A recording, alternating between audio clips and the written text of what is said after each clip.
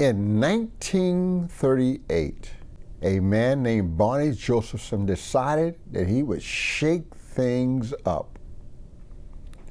And so he opened up a club in the Sheridan area of Greenwich Village. And he called it Cafe Society as a kind of a cynical affront to the bourgeois, high-class group of people, Claire Booth, Lucy, and people like that. Oh, very conservative, very upper class. He took their term and applied it to his club. In 1938, that was revolutionary. Because you see, he had the very first truly integrated club in America. He treated his clients exactly the same, whether they were black or white. And his club was set up with the express purpose of enhancing the promise of the African American experience in the arts. Jazz was primary, but there was also dance, and there was also gospel. And he programmed all of this at his Cafe Society. Now, it was a very modest building with very modest furnishings. So it was a very cynical name, and he meant for it to be an affront to the more conservative upper-class Americans who would look down upon the very art and artists he was trying to elevate. And most certainly, they would look down upon his equal opportunity policy concerning his clientele. His politics obviously were a bit left of center.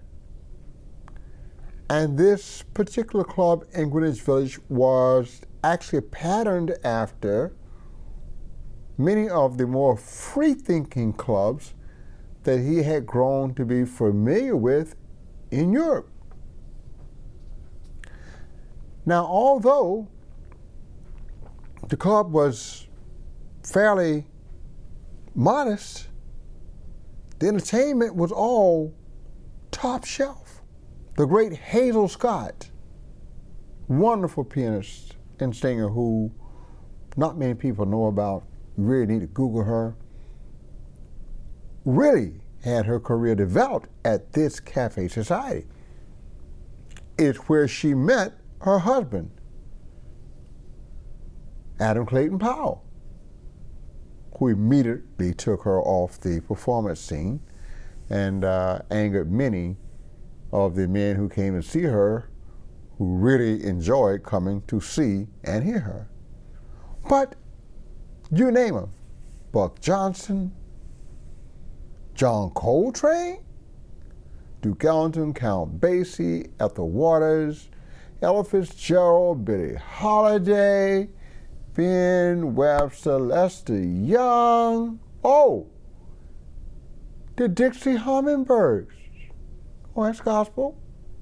Sister Rosetta Tharpe, guitar playing gospel. Oh, yeah.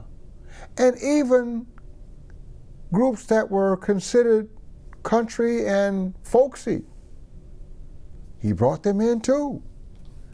So he was trying to forge a America that we are still trying to forge.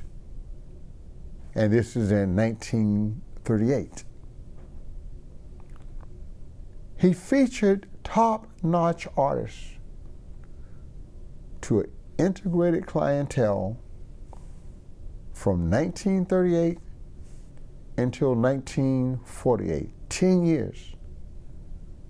He even opened a second club a few blocks away because this experiment he had, it turned out, was quite popular among a certain segment of the American population. So it did not just benefit the artists themselves, that was like a who's who of African American artists and some white artists at that time that covered jazz and gospel, some folk and dance. But he was also trying to forge a brotherhood among his clientele, and hopefully a real brotherhood among the American society. We are still working on that one, as it is obvious today.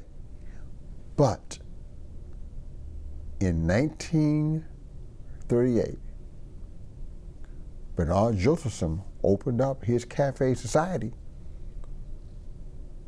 and he made a gigantic contribution in moving not just the prominence of African American art, music, dance forward, but he also moved the social consciousness of a nation forward. He also shook social and political restrictions to their foundation. And all of this while the greatest music and musicians and dancers performed to an audience of Americans.